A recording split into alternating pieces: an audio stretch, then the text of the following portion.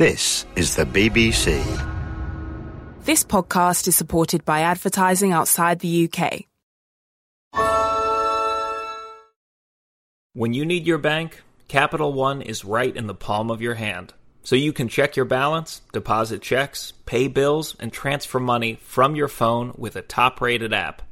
And when you're done banking, put it back in your pocket. A banking experience built around you and your life. This is banking reimagined. Get started online anytime. What's in your wallet? Capital One NA, member FDIC. This is a BBC Radio 4 archive edition of Alistair Cooke's Letter from America. Good morning. To save succeeding generations from the scourge of war. That was the original vow of the United Nations, which, alas, it has failed to keep throughout 58 years of its existence. Today, the post-war burden of the United States, having come through the scourge of a war, is not, as was first imagined, to reorganize a civil society and put in place what they call a transitional government. The immediate, urgent task is to prevent Iraq's descending from chaos into anarchy. I must say that whatever was allowed for in the very careful planning of the liberation of Iraq, I don't believe even Secretary Rumsfeld had any conception of how huge and wildly ungovernable the looting would be. The sheer wickedness of robbing a hospital not only of its beds and blankets, but of medical equipment, including life-saving devices for which the witless looters had no imaginable use. I think the tolerable limit was reached last Monday when American Marines responding to fire from an asylum broke the outer wall and plunged in along with an army of looters, while at least 500 of the 800 incarcerated psychotics, rapists, murderers, dangerous schizophrenics, and so on, tumble out and are now at large in the city. Why was all this allowed to happen? Because all the American forces had been ordered from the start not to shoot anyone but an obvious combatant. Here's a definition. Looting, the pillage of valuables in time of war. According to the rules of war, a crime punishable by instant execution, but not universally followed. I recall that in Basra, in the first days, British soldiers fired on some looters, but then, for no given reason that I read about, they stopped. Certainly the Americans were forbidden to perform instant execution. It was an element of administration policy, which in the early days of the war bent over backwards to avoid the appearance of conquerors. You may have noticed that months before the war started, a theory had been advanced by some Western intellectuals and very quickly was crudified into a popular protest among ordinary people. It was the theory that the United States was now launched on a new imperial crusade, that empire was a truer slogan than liberation. Sympathetic intellectuals elaborated a program much like that with which British liberals throughout the 19th century looked on the development of their empire as a humane social undertaking.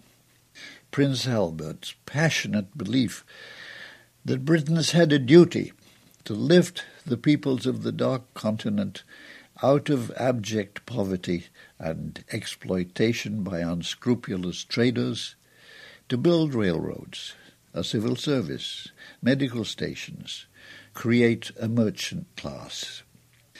This idea of empire as a huge Peace Corps is, I should say, practically unheard of in the United States, where the vast majority of people think of empire as a very wicked form of exploiting primitive peoples, which the British the French, the Dutch, the Belgians, and the Portuguese eventually shed themselves off, and none too soon. By this 21st century, I'm sure most Americans have forgotten, if they ever knew, that President Theodore Roosevelt had the great ambition, partially fulfilled, in Central America and the Pacific, to found an American empire. The remaining bits of the American empire are remote islands officially designated inland territories. But I have to say that at the first outcry about a new American empire, the administration did everything it could to obliterate the picture of an imperialism on the march. However, I'm afraid to people who are normally anti-American, it has been food and drink. Reluctantly, last Tuesday, President Bush officially recognized that before you can have an interim government, there must be an interim police force. That's been the trouble since the day Saddam's statue was toppled and we breathed relief at the end of the war. The war with the civilian population had just begun. So last Tuesday, President Bush, through Mr. Paul Bremer, who is the new civilian with the unenviable job of creating a new Iraq, the President issued an order that from now on United States military forces are authorized to shoot looters on sight. This has been done with full knowledge of the risk entailed in shooting young people, the unemployed, family heads desperate for food and electricity. The administration has spoken with all its fingers crossed.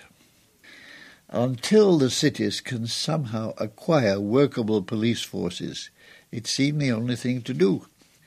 The administration is well aware it will not necessarily make the occupying Americans any more popular.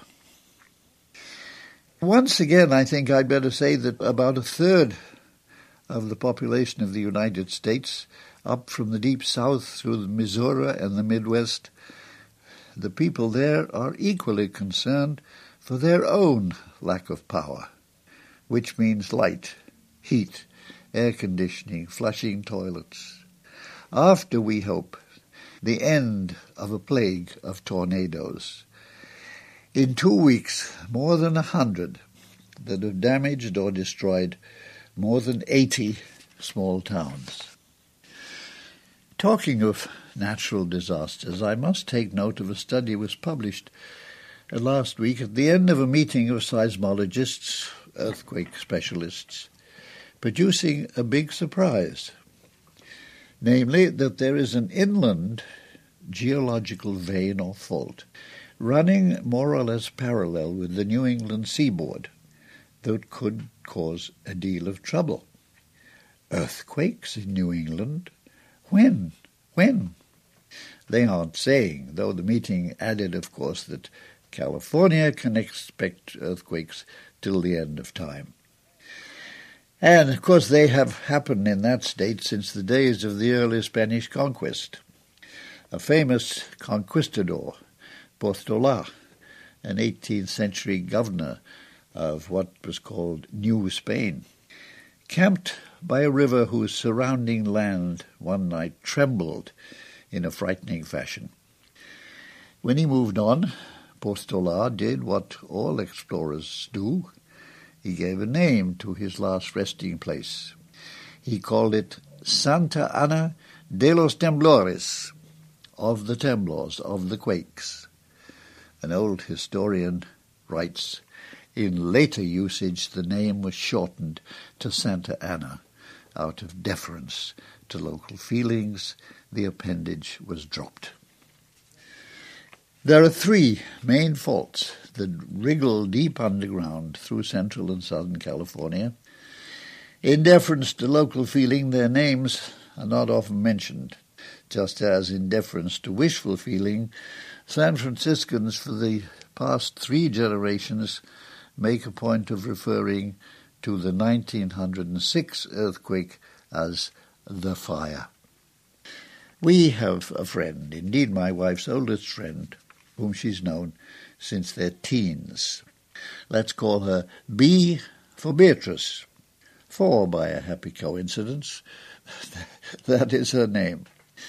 About 20 years ago, she decided to go and live in California to be with a daughter who had settled there.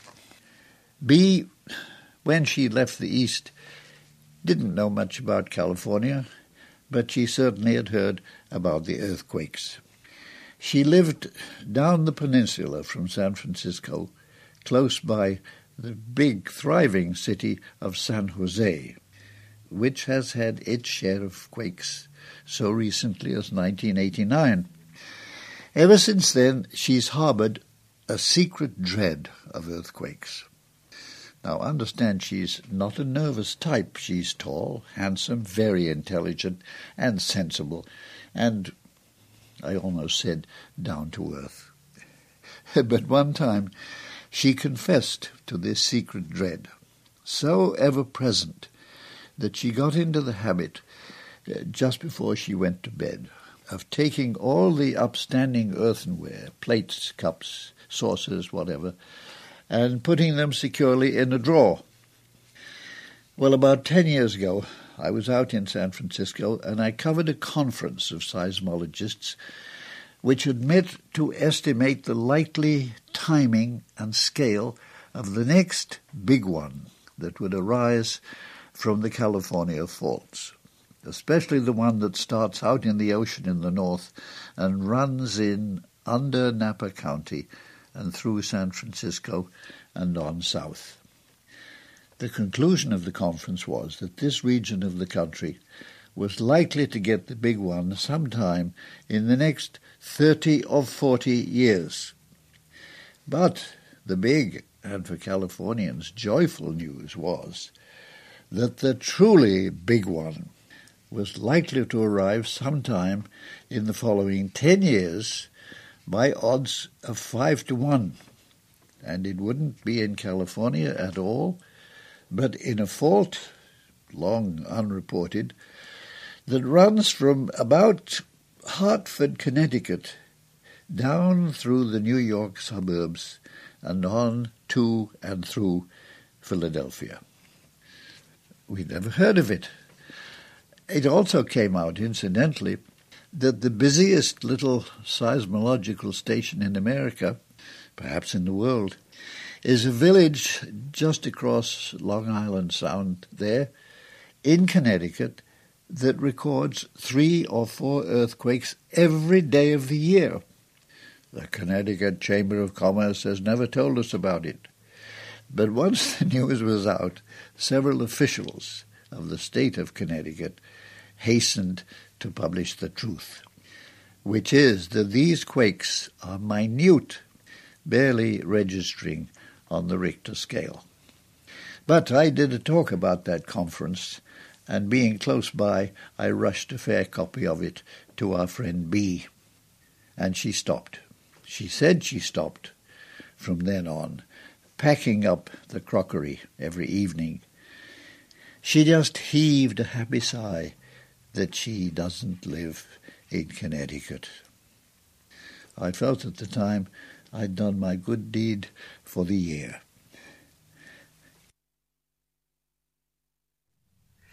That was Letter from America with Alistair Cooke. You can find more Letters from America and thousands of other programmes for curious minds on the Radio 4 website.